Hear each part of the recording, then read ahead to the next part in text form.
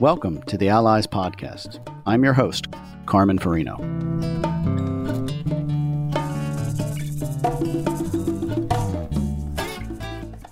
Hello, this is Carmen Farino, and welcome to another edition of the Allies Podcast. I am happy to have Julie Goldberg here with me in the podcast, so thank you and welcome, Julie. Thank you. Thank you for having me. Well, Julie, I was going through all of your bona fides, and it's kind of complicated. You have so many things. I know you have a degree in library sciences. I know that you're a published author. I know that you ran for state senate. I know that you're right now a librarian who also picks up some teaching at your school, especially with kindergartners and people like that. So, if you can, just kind of Give me a little sense of what your background is and why you think it's so diverse. I read once that people become librarians because their interests cannot be contained in any one discipline. And guilty as charged. I was at one point in a PhD program in English literature, and I found that it wasn't for me for a variety of reasons. Mm-hmm. And after my second child was born, I thought, well, I don't want to go back to teaching high school English, and maybe I'll go to law school. Really, what can I do? At that point, I already had a master's in education. I had a master's in literature. I had taught. I had written. I had done a number of things. And I thought, well, it'll either be law school or library school. And I had a very funny conversation with a lawyer friend who told me what he actually does all day. He said, don't believe the movies. And after that, I said, well, then I'll be a librarian. And when I got to library school, 20% of my class were former lawyers. So I was like, okay, good choice. No, that doesn't surprise me. I mean, I was the editor of Lawyer's Digest. I think I was 20 years old, and it was like a opportunity for 30 or 40 people, a month to tell me why I should never become a lawyer. And they'd all say like, this is a great job. How do you do that? I'm like, it's easy. Just take like a 90% pay cut and you can do what I do. And, a couple of maybe a year ago, I had a friend of mine who was the general counsel of a major corporation. And I said, you're retiring early, you're retiring young. Why? And he said, Carmen, lawyers have it's like having 9 things in front of you, and you can combine them in all these different ways. But essentially, you only have 9 things. He said, I've been doing this for 30 years. And there is not a problem I've ever seen that I can't figure out with just putting some of those 9 things together. He's like, I'm tired of doing it. So he went off and, ran a marina. Oh, that's cool. So I think there's something about this. I love that librarian kind of background because, like you, I didn't want to go into a PhD program. The thing that killed me was having to take Old Icelandic in order to. I'm like, I just can't see myself doing that. What in the world did you want to study that you would have to take Old Icelandic? Well, it was a PhD program at Penn. And when they laid it out, it was Old Icelandic, Old Norse, and one other Scandinavian language. And one of them was a requirement. And I just couldn't wrap my head around that. So I took the master's program at Rutgers. That's what I did. Yeah, and it was nice. I enjoyed it. But I took it because I wanted to study beauty. I just wanted to spend a year and a half, 2 years doing that. And it sounds like you have an ability to follow your interests and your passions. And I want to, how did you get that? How did you get the confidence to say, okay, I've got this thing. I want to study literature and then I want to study education. What got you to that level of kind of interest and confidence? I wish I could interpret that the way that you do, but really circumstances just kept changing. I was from a working class background. My brother and I were the first to attend college. The expectation was you were going to come out of college with a job. Wasn't really this idea like you're going to go to college and find yourself. I was a musician. I was a voice major for a while at Rutgers, and my parents said, "We're not paying for this. You have to, if you want music, that's fine. You can be a music teacher." And I didn't really want to be a music teacher. And I said, well, I'm actually doing better in my English classes than I am in my music classes. So if I have to be a teacher, I'll be an English teacher. So, I'm 50 now, and just now that my kids are older, I'm feeling like, oh, you know what? Maybe I do want to go to law school. Maybe I want a PhD in history. Maybe I want to, there's all of these different ways that my curiosity takes me. When I was running for office, I thought, you know what I need? I need a PhD in public policy, because how can I possibly be effective either as an activist or as an elected if I don't really have this inside understanding of public policy? And then, of course, you look at what's going around calling itself an elected official, and you think, yeah, maybe not.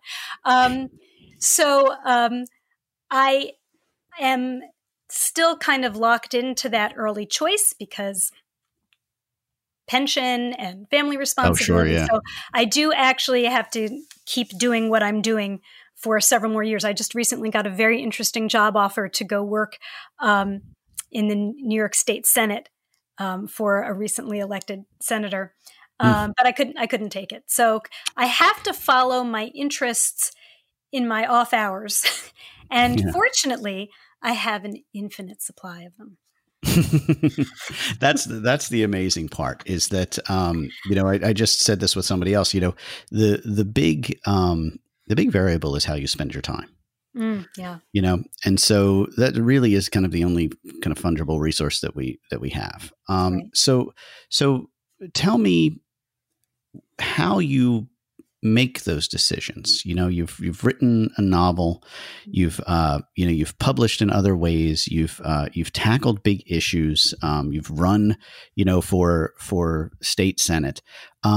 What's your thought process? And with this idea of allies, I come back to that because, there are a lot of people out there wondering, well, how do I engage? How do I get involved? And it seems like, you have a process that you follow, and once you're confident, you dive in.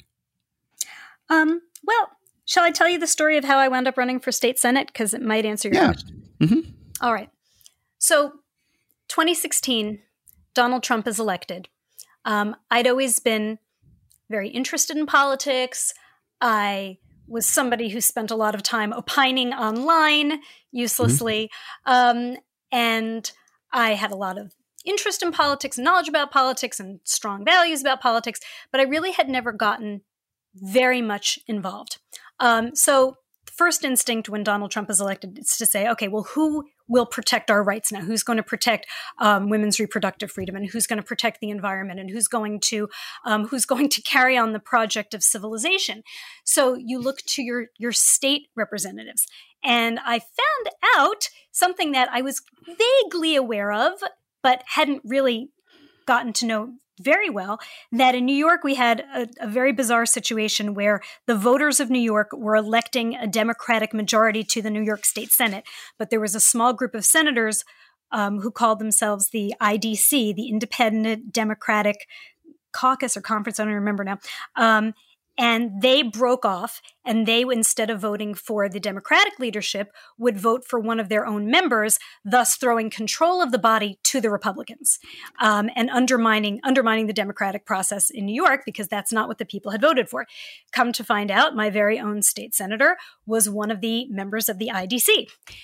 So there was an enormous amount of activism, especially in New York City, but around the state, saying we've got to get rid of these IDC senators because it's life or death now, right? If Roe v. Wade is overturned in the Supreme Court, if the EPA stops enforcing environmental regulations around the country, we are supposed to be able to depend on our state government, and our state government is in the hands of people who are perfectly okay with all that.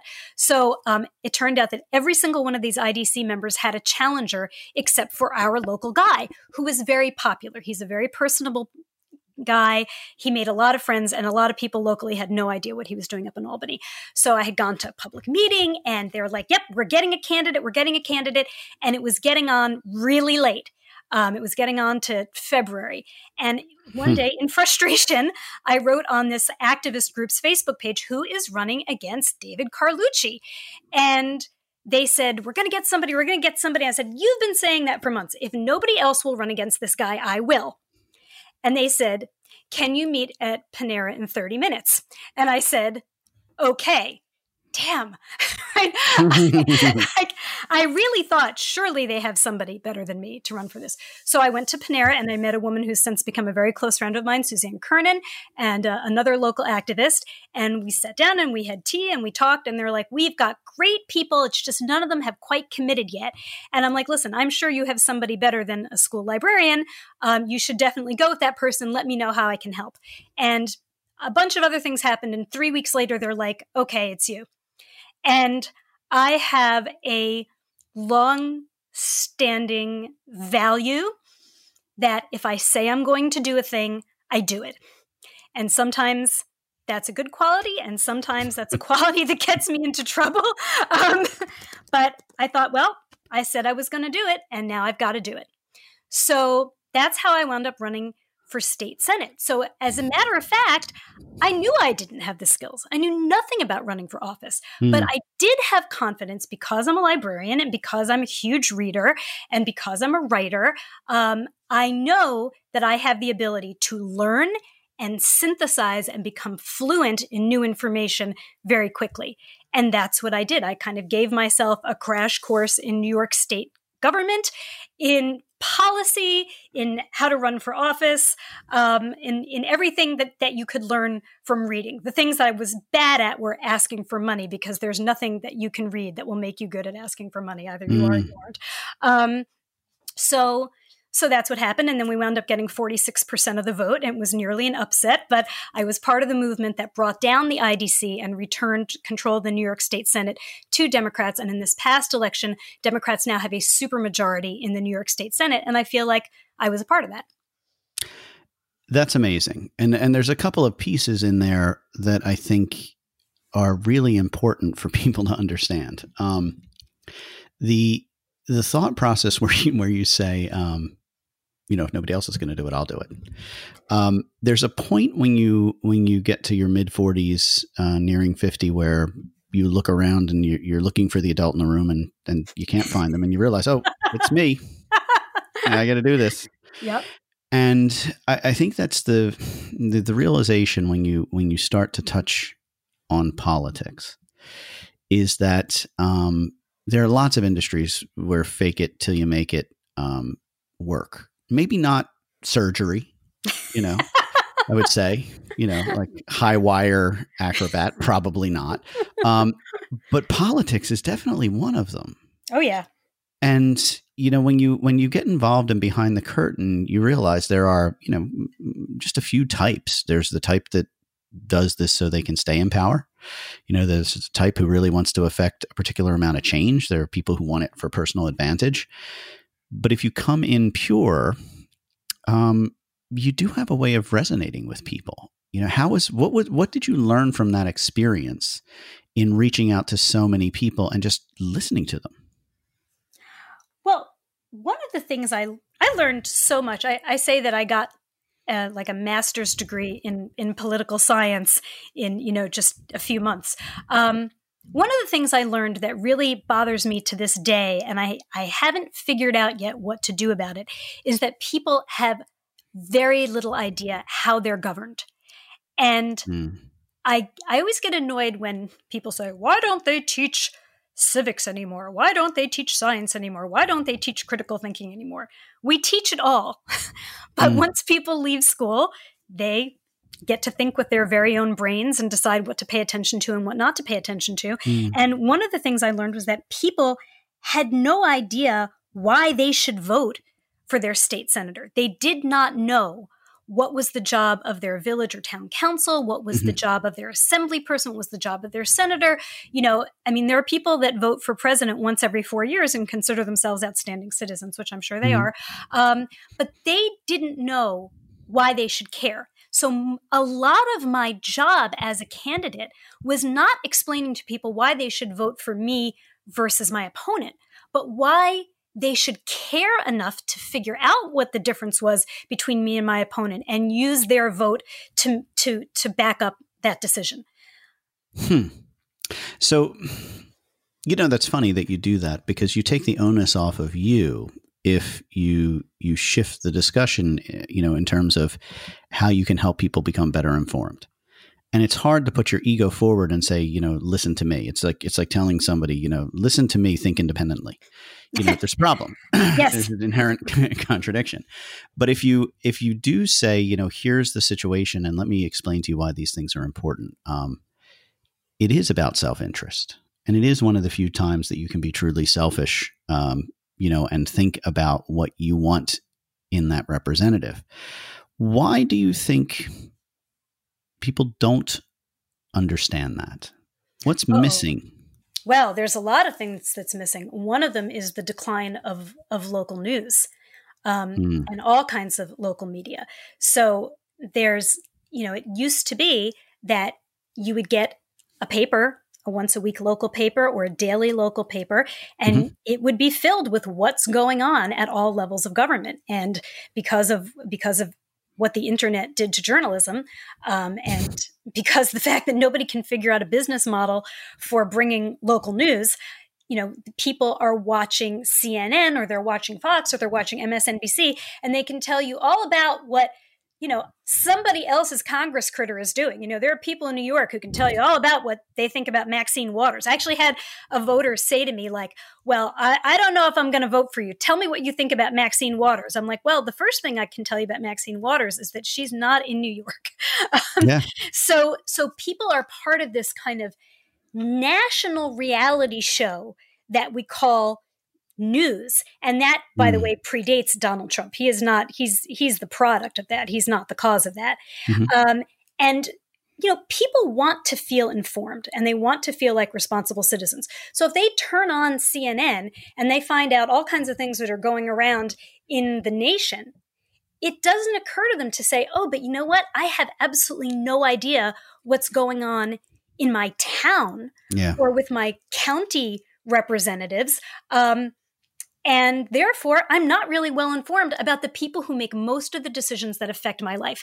I also, after I ran for state senate, ran for county legislature in a race that I was like, demographically destined to lose, but whatever, I did it. And that has to do with gerrymandering, kids. But anyway, they, you think it's hard to explain to people what the state does. Try explaining to people what their county legislature does. Yeah. Right? Like I'd knock on a door and I'd say, could I have your vote? And they'd say, well, where do you stand on abortion? I'd say, well, the county legislature has nothing to do with abortion. I am pro-choice.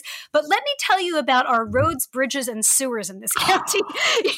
I was going to bring that up. That's the only thing I can point to. I can tell a county road versus a local road by the number of potholes. Right.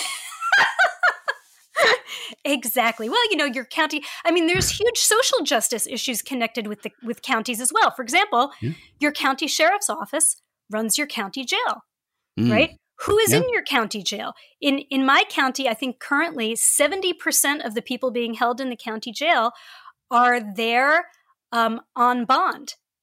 Because they can't make they can't make bail, and of course we've passed bail reform in New York, so some of those people there's a reason why there's bail for them. But people might know that they have a county jail, they might know where their county jail is, but they may not know anything about how it's operated, or what kind of thing goes on there, if there's any abuses going on there. So that's county. Your social services. Somebody I know who's worked in county affairs for a long time said, the county is where you go when you're out of options, like your mental health services, your Meals on Wheels, all these kinds of just bread and butter things are handled through your county. And most people cannot tell you the first thing about their county government. Yeah, that's amazing that, again, the civic mindedness that you have.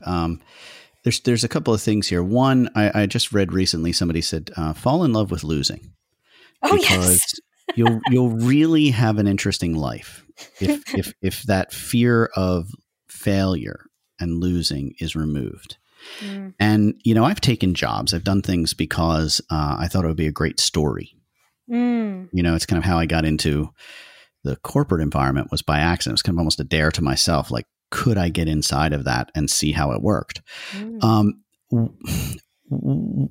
You said you came from a working class background. Yes. Like you, my father and mother were, really keen on, I had to graduate college. I had to do something. They had no idea what I was going to do with these 2 degrees. I started as computer science major. And then we all agreed universally across the entire department that I should not be there.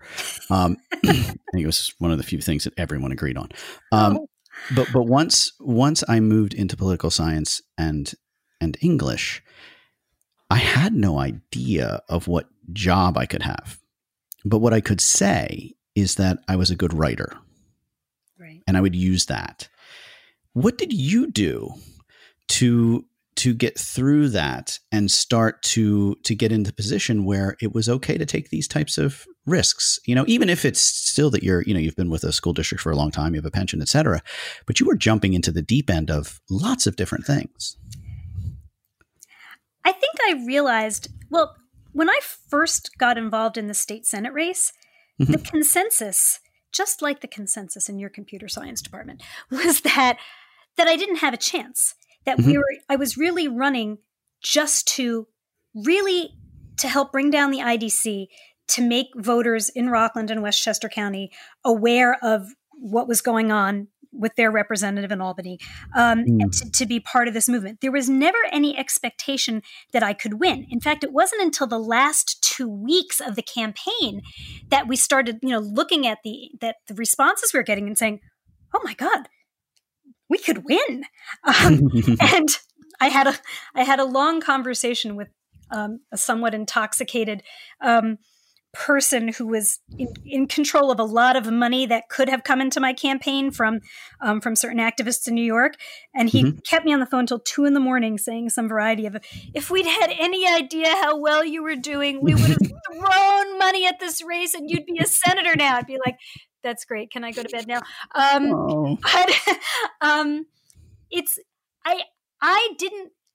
didn't cry when I lost.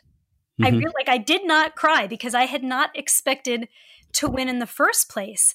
What we wanted to do was let people know what was happening in their names, make people care, get them involved, get them to understand, and get them to kind of stand up for their rights as voters. And we succeeded magnificently in that. It also served as a catalyst to bring together a lot of small progressive organizations throughout the county that weren't necessarily in communication with each other. So, in this past election, I saw some people running in local races. And just like I had admired some women in local races before this who had run good campaigns but lost, I realized, okay, people look at me and they say, "Hey, if she can do it, I can too." And that, to me, is such a triumph. Sure. I mean, well, not to, I'll say something different though. You may not have as clear a vision of how impressive you were in that situation. You don't stop thinking. No. So, when there's an issue, and I remember a couple of car rides in the morning talking to you about, what do you do with this and how do you do with that? And is there anything I can do to help? And I was amazed at your absorption rate. And so when you think about that, what are the 2 or 3 things that you would recommend for somebody, if they're not sure they can do it? I mean, and especially around that idea of maybe it's for the experience, it's not necessarily for the win.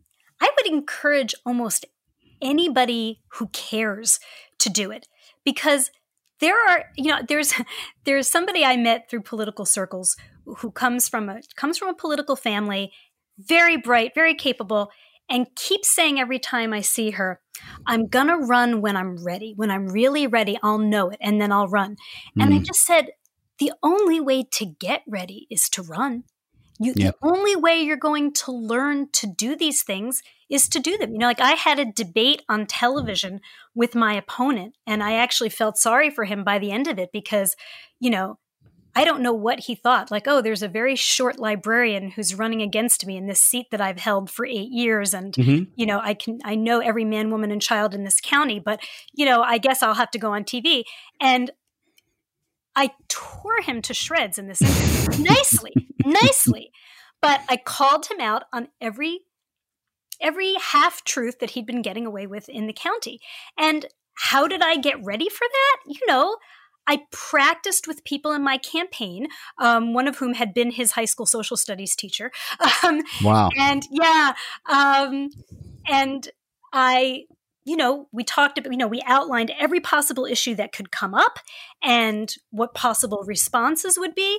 But honestly, until I was there under those very hot lights in that studio, I didn't know how to do that. Now, if somebody said, hey, will you debate somebody on TV? I'd be like, all right, I can do that. But until I did it, there was no way of knowing. So if somebody thinks that they would like to run for office, they should do it. They should do it. There are so many resources now for ordinary people who want to run for office. Amanda Littman's organization Run for Something, which unfortunately is only for women under 40, so I didn't qualify, but all their material is available. I didn't for help. The New York Teachers Union had workshops for candidates. I actually didn't get to go to it before, but I went to it afterward, and it really was everything you needed to know. Legally, and everything you needed to know about building a campaign and using data to drive your campaign decisions. It was all in there. So the resources are available. So what did you ask me? You asked me what are the three things? I mean, no, it's okay. I mean, you're saying it. You're listing them off, and I think that's the thing for me with allies is that I come back to the idea that you're trying to connect people to a world they may not know, and you're trying to show them that civic engagement or issues management or issues engagement is not something that other people do and you watch. It's a participatory activity. And it's not that hard to get involved.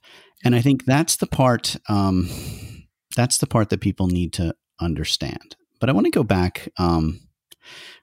Again, not just for the Senate, but for kind of the broader way you engage. You have an interesting background in terms of faith, and you've got kind of both sides of the Jewish faith and the Catholic faith. How do you think that impacted your interest in being involved? If you think about the Jewish faith and the idea that there's a commitment there to make things better. Do you see that informing how you approach things, or is it something that's just kind of part of how you grew up? Well, I grew up Catholic. My mom is Catholic. My late father was Jewish, but the children were raised Catholic, as was the custom at the time. And it was, I really find the Catholic Church these days unrecognizable to the church I thought I was growing up in the 70s and 80s. I felt like the church I grew up in was a social justice church, and that the Beatitudes were important, and the corporal works of mercy were important, and the spiritual works of mercy were important. And to translate that to a non-Catholic audience, that's the list of things you need to do to be a decent person. Yeah. So feed the sick. I mean, feed the hungry and house the homeless. And those were not presented as options. Those were presented as responsibilities. So I've left everything about Catholicism behind theologically. And even a lot of things about Christianity, most things about Christianity theologically, but the message that you have a responsibility to other people was ingrained in me at an early age. And then when I grew up and when I married my husband and we joined a Reconstructionist synagogue, and they recognized patrilineal descent, so I was part of that congregation. I was certainly, found very similar things in Judaism, but with a different twist. The idea in Judaism is tikkun olam, which is that God already did God's part in creating the world, right? Now it's your job to finish the work. It's everybody's job to finish the work of creation and the perfection of creation. And that is an extraordinarily useful idea. Well, I mean, those are two really powerful constructs. And I agree with you. If people spent more time focusing on the Beatitudes rather than the Ten Commandments, you'd have a much more empathetic kind of view of religion. Yeah. And I think that there are a couple of themes that I've seen over and over come up. And the one that I want to kind of dive in, and some of it has to do with the Me Too movement. Some of it has to do with the way that people process information around Black Lives Matter or other kind of social justice and societal issues. And it has to do with empathy. If you can put yourself in the place of another and feel what you believe they're feeling, then you can share in their passion to change something. But if you don't do that, I find that there's a group of people that really don't care about an issue until something happens to them or someone close to them. Yeah. And that I've seen, I don't know if it's been hiding and I haven't seen it or if it's getting worse. But that's one of the things that frankly angers me. Yeah. That you can see people saying, you know, the mask thing is one part of it. You know, I'm young or I'm healthy. I'll do fine.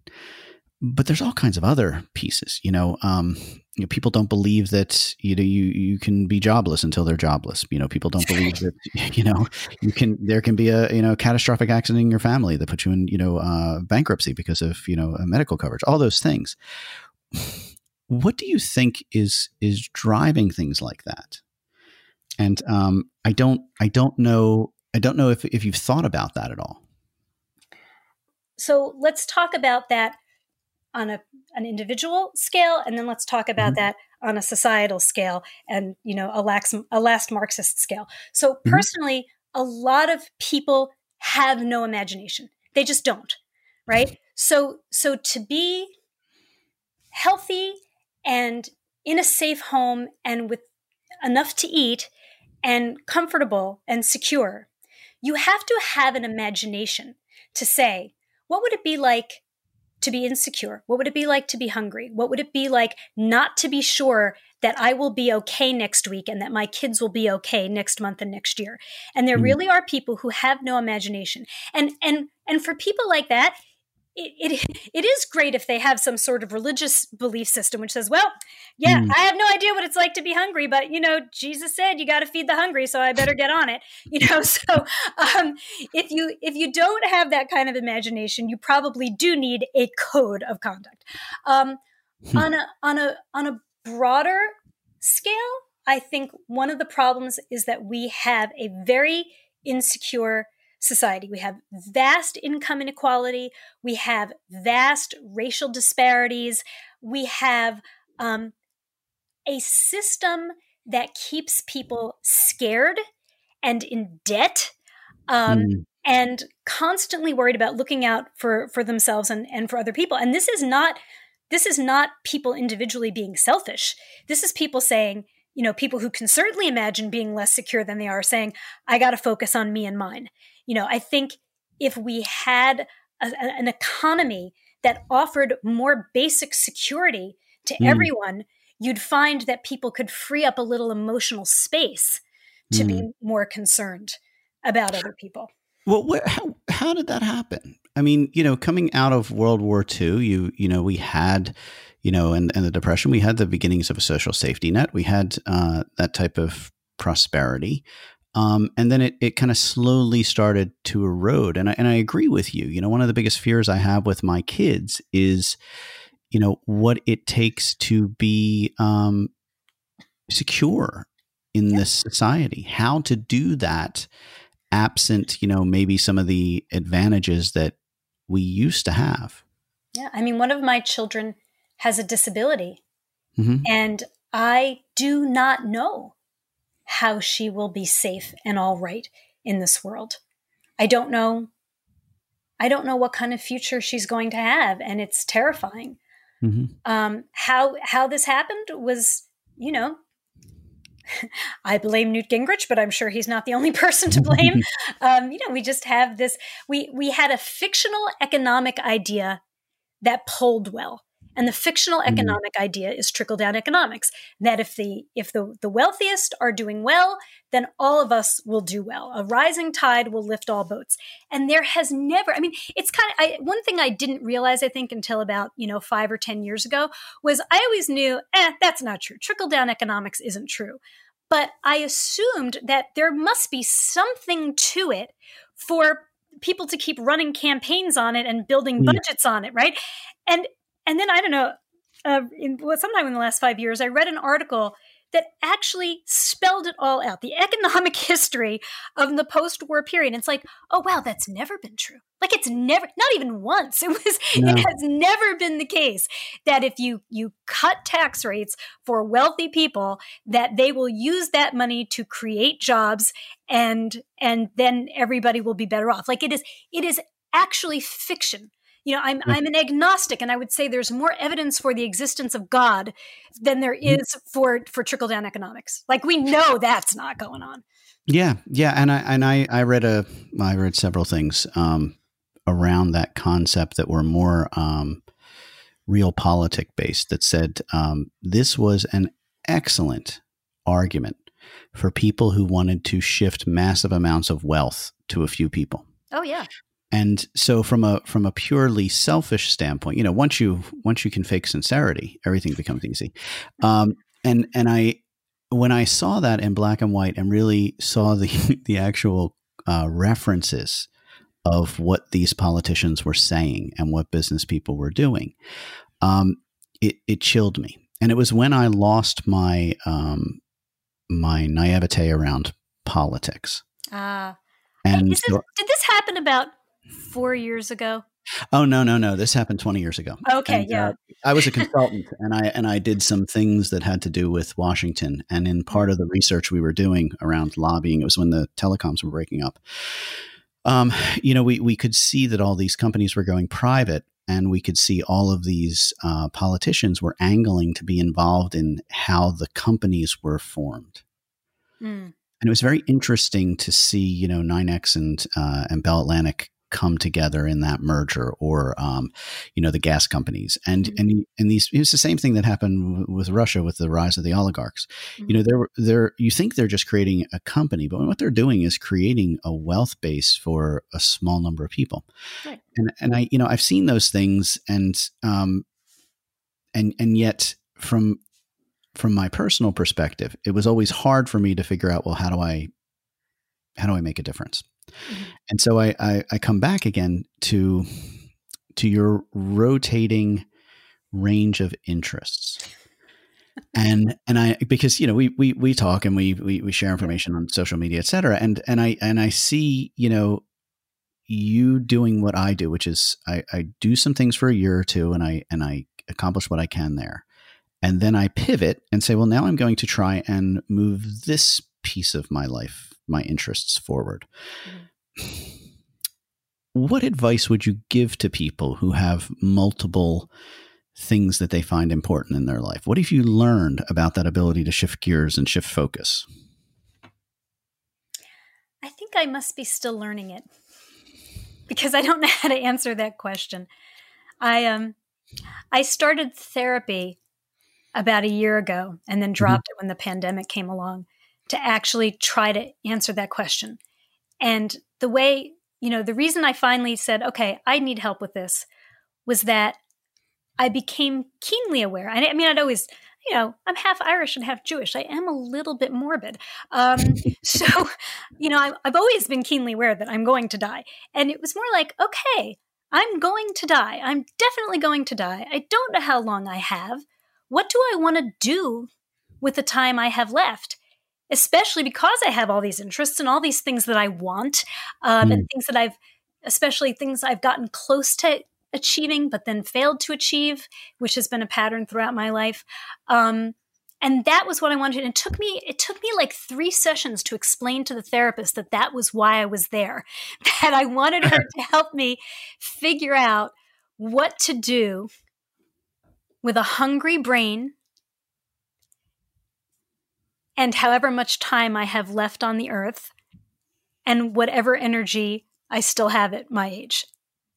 I mean, that's, well, first of all, smart to go to a therapist and ask those questions because, you know, I think that's brilliant. And when I've spoken to them, I love the idea of, you know, here's a person who has a skill set, but not a vested interest in you. Yeah. So I can just say, yeah, that's probably a bad idea. And I love the idea of them saying, you know, you really thought that out. But the concept of time management and focus, that's the part that I find so fascinating. Is there a formula? Because it sounds like you have one that says, if you can get over the fact that you might fail at this, and if you can find a value in the trying, then it's worth doing. And if you're not an expert in it, at least you'll learn more by trying it than you will by standing on the outside and looking at it. Yeah. How'd you do that? How'd you come up with that process? I mean, I have ADHD, and I'm very likely on the autism spectrum. And one of the things that people with ADHD do is they obsess about things for a period of time, and they go very deeply into it. We do deep dives into subjects, we hyper focus, and then we kind of move on. And I think my challenge right now at my age is to figure out, what do I not want to move on from? You know, like I can spend the other day, I got really interested all of a sudden in historiography, and I spent several hours reading all about historiography. Okay, whatever. I'm not going to change my life and throw it all away and be a historiographer. But what's meaningful to me right now is environmental activism and women's rights activism. I'm on the board of Planned Parenthood, Hudson Peconic. I was active in my local Sierra Club. Due to some family concerns, I haven't been able to do that more. I want to get back into doing that. I'm active in a local criminal justice reform organization. And the question I ask myself all the time now is, what can I give my energy to? What is worth my energy? What needs my energy? Right? And so that's one thing. And then I have not been writing fiction for a while. That's one of the things that I'm hoping to get back to in the new year. That is worth my energy.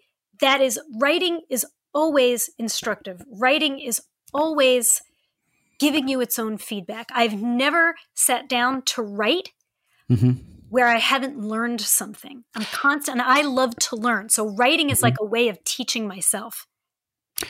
Yeah, I think that's the same with me too. Writing is how I teach myself what I believe, and I can't tell you what's going to come out, but when it does, it's like, that's a confirmation. You know, like you, I don't know if I've never been diagnosed ADHD, but I do notice that the profile fits me because I'm an additive learner. So if I'm in a meeting, I may not take notes because the pieces of information that I'm hearing, I'm connecting to something else in my brain, and once I connect them, I don't forget them. Right. And that makes me have an ability to see patterns that other people don't see. And I notice that people with ADHD do that. Yes. And it's a magic trick to people who don't do it. And that part I see in you a lot. You know, when I think about the A&P stories, and there are a couple that you threw out to some people to read, and the detail and the depth and the emotional underpinning is amazing. And I learned a lot from that. You know, I think I'm almost halfway through a screenplay that's kind of loosely based on my grandmother, who was married 6 times to 5 guys. Oh, wow. And and she, you know, the fourth and the sixth, she married twice. And to put myself in the position of a woman who was born in, the 1910s, and how she must have gone through that process, forces a level of empathy and understanding that I wouldn't naturally have. And I see in the way that you approach writing, in that learning, it's a chance for you to explore kind of the emotional side of lives that you may not experience. Yes. I got that from acting training. So when I was in high school, and by the way, this is also the key to what little political success I have had. When I was in high school, we were incredibly fortunate that we had a real live actor, director, and theater teacher. This was his day job. Teaching English and drama in our high school was his day job. And Wow. in the evenings, he would be directing small productions in New York. He composed for the stage. He was an incredibly talented man. And it's funny, I'm cleaning out my mom's house, and I just found all of my notes from that class. And since the time I took that class in high school, my daughter has had training at the Stella Adler studio in New York. Right. And I'm looking in the notes, and I was like, wow, he was really giving us the complete method acting training. Like, he did not hold anything back. He did not say, these are a bunch of like suburban kids from Fair Lawn, New Jersey. I'll give them I'll give it to them, the easy way. I mean, he, other than taking out anything that might be inappropriate for teenagers in the 1980s, he gave us the whole thing. And one of the things I learned in that class, and this is, by the way, how I wrote the A&P stories, for every character we portrayed, we had to write a very thorough character study. And it was involving things, that are not in the text. Like, whatever's not in the text, you have to make up to build the character. So, what is this character's favorite sandwich? Where does this character hurt in their body? Like, you'll notice in the A&P story, there's almost always something about like the physicality of it. That's because I made these really elaborate character templates, and I just asked myself about 100-something questions about each character, and that was how they revealed themselves to me. Like, I didn't know the answer until I wrote it, and so that acting training is a training in empathy and imagination, and that's where the fiction comes out of.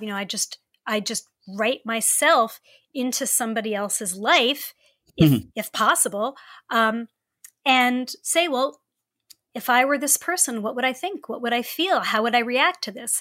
And that's what actors do. And then when I was running for office, I felt like I was portraying a character called the candidate. And it gave me the confidence to get up on stage and perform as the candidate. And I didn't realize it at the time, but Mr. Ratson was teaching me to be a teacher, to be a writer, and to be a political candidate. Well, see, that's the point that I was kind of going toward. There were a couple of things in there that I think are amazingly important. One is the value of the arts and humanities.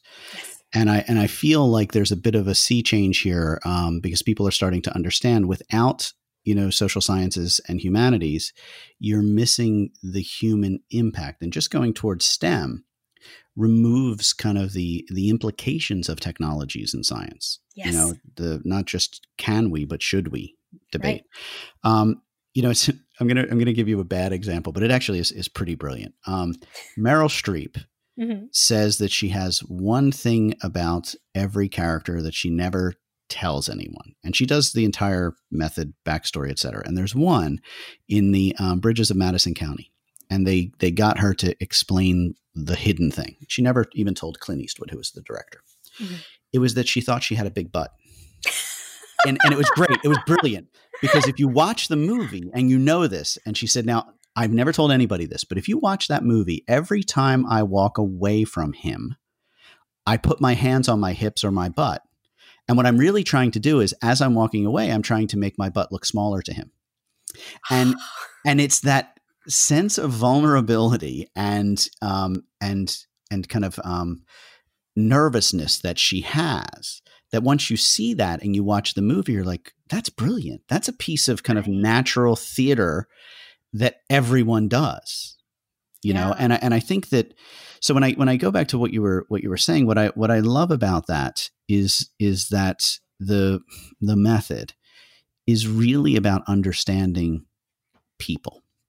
Right. And I think that's the thing that crystallizes this entire discussion for me. And the reason why I think I like talking to you about these issues is that you have a constant interest in peeling that onion and understanding the layers and why some things are hidden and why there's a reveal. And I see it in the way you talk to people, in that you want to understand how they feel.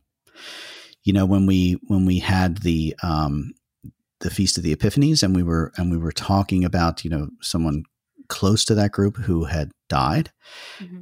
I could see what some of what you were doing was trying to help people express their grief and asking them questions so that they could feel like they were heard.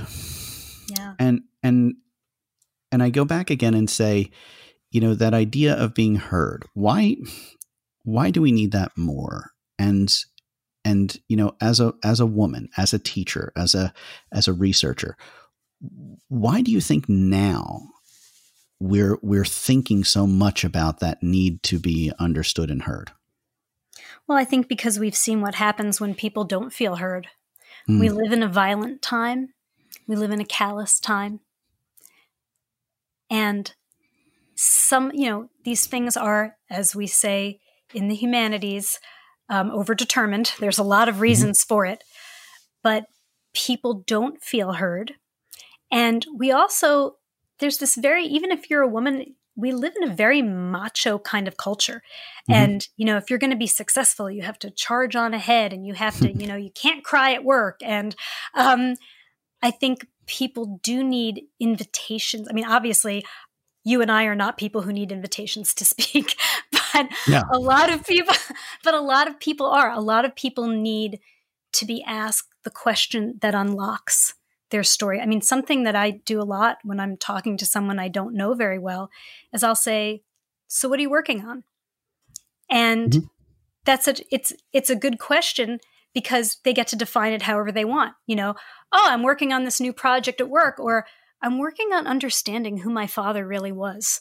Or I'm working on, I'm thinking I might want to choreograph a ballet, but people do need those invitations because, social media, there's also a certain amount of pressure to be cool and sophisticated and shiny.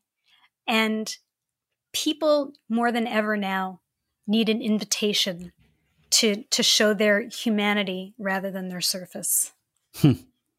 I think that is a pretty profound insight. And I'm going to take, you just raised something that I'm actually going to wind up writing about later. Because it was it kind of hit me in a way that I hadn't thought about it before. We don't have that much time left. So I want to end as I normally do with just two very simple questions. So what and now what?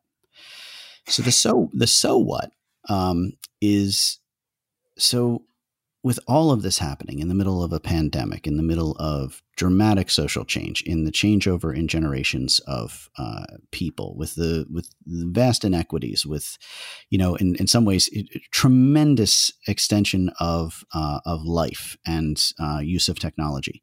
So what? Why does all of that matter? And how do you engage in that kind of cacophony of things? You have to find your mission field in that. Nobody can pay attention to all of that. Nobody can possibly affect all of that. What people need to do is find the issue that they're going to work on. Mm-hmm. And instead of taking all that, because our media culture invites us to be diffuse and disorganized and to have our awareness everywhere. And it's the discipline of this is to say, no, some of that I'm going to have to tune out because I am a person who's going to work on criminal justice reform issues, or I am a person who is going to write a ballet, or I am a person who is, and not forever, right? I like to switch around topics, but at least we have to retrain our attention to something that is meaningful and hopeful for ourselves and for our communities and for the world, because you can't do anything about 99% of the issues that you just mentioned, but you can have a real impact in your community on one of them. So now what? What you working on, Jolie? Well, I'm at a really interesting point in my life because I have an elderly parent who's going through a lot, and much of my focus over the last several months and for the next several months is going to be on her. I still want to figure out where the best use of my political energies is, because I thought I could do maybe 3. And now I think maybe I can do 1 well. I am learning to say no. I said no to a great opportunity like 2 weeks ago, and it hurt, and it was great because I knew it wasn't something I could do a good job at, and I knew there were better people for it. And I knew that it wasn't going to answer something in me. And there was other invitations that I had to work on things that would. So that's part of the discipline, is saying no. What's next for me is I want to finish writing my A&P novel, and I want to get it out into the world, because I have a Google Doc called Stories That Are Not A&P Stories to Write, and I would like to write some of them. And there are a lot of them, Carmen. There are a lot of stories there. Believe me, I have no doubt that there's a lot there. I can hear sometimes how you're banking them, and I understand. I get it, because there are sometimes you have to that issue of focus. I think that's maybe where I'll end. I get it all the time. I know you get it all the time. I've talked to Jeremy Abbott. He said it too. We have opportunities to get involved in things, and we make those choices to focus. And I love that feeling. So the last thing I want to ask you is, when it comes to allies, and you think about the focus, what's the one thing you would tell somebody who sits on the sidelines and waits? What does it take to make the focus become a focused action? So, well, tell me more about this person on the sidelines. Is this a person with no knowledge, no interest, or is this a person? No, I think it's somebody who probably has an interest. It might be a newly sparked interest. It might be somebody who has a skill set that is applicable to a different industry or a different pursuit. But maybe they don't have the traditional background or education, or think that's not something somebody like me could get involved in. Okay, I see. So where I am, many activists are not necessarily people who are educated or well off or privileged in any way. They're the ones who are on the ground doing the real work. I would say the first thing you do is never think you have to invent any kind of activism. Like, honestly, I think there's almost if nobody started a new organization for 5 years, we'd be just fine, because every organization I know, whether it's a community service organization or an activist organization working on a social justice issue, they don't need new sister organizations. They need people who are willing to show up and do the work, right? So the first thing is stop reinventing the wheel. Look around, ask questions, find out who is already doing the work in your community, because it is shocking the number of people who are doing that work. And some of them are doing it, with very few resources and all alone. Find out who's doing the work. Come in ready to listen, not to direct, right? Show up with the spirit of service, not with the spirit of, well, I come from this great background and let me come in here and tell you how to run your organization that you've been running for 15 years on a shoestring budget, right? Come in with the spirit of humility and say, your work is integral to all of our survival. Your liberation is tied up with my liberation. How can I serve this? And the other thing I would say is find the oldest person you know who's involved in this work, because those people know everything. It's astonishing what they know. The people who have been working on, for example, in my area, environmental issues for the last 30 years, there is nothing they don't know, and they're really looking to pass it on to a new generation because they know they're not going to be here forever to do this work. That's it. Yeah. I think I can't end better than that. Praise to old people, praise to experienced people. I just had an hour and a half conversation with somebody who is brilliant at what I do for a living. And the confidence and the depth of his thinking amazes me every time I speak with him. So thank you, Julie. And you may not realize this, but the breadth of what you do and how you think is astonishing. It's very impressive. So thank you for that. I really do enjoy living vicariously through all of the amazing things you dive into. Which you know is a really good way to do it. So much somebody like you do it. So thank you so much for having me on. You asked me about all the things I love to talk about. So this was such a pleasure. Can we do it again next week? Yes, anytime. Look, I'm happy. We'll just we don't even have to record it. No, I mean, I think that's the intent, right? Is sharing that matters to people, and the concentric circles that kind of flow out from that. I've been amazed at the people who've poked their heads up and said, "Hey, I've never listened to these things before." That person is fascinating. So I know I'm going to get a lot of great feedback from this. I was really impressed with the wisdom that you have. So thank you so much. Thank you, Carmen. Talk to you soon.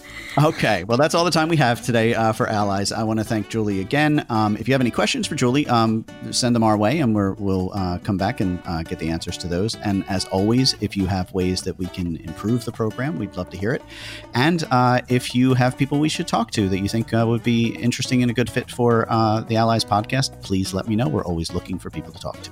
So this is Carmen Farino, and thank you for listening to Allies, and we'll talk to you soon.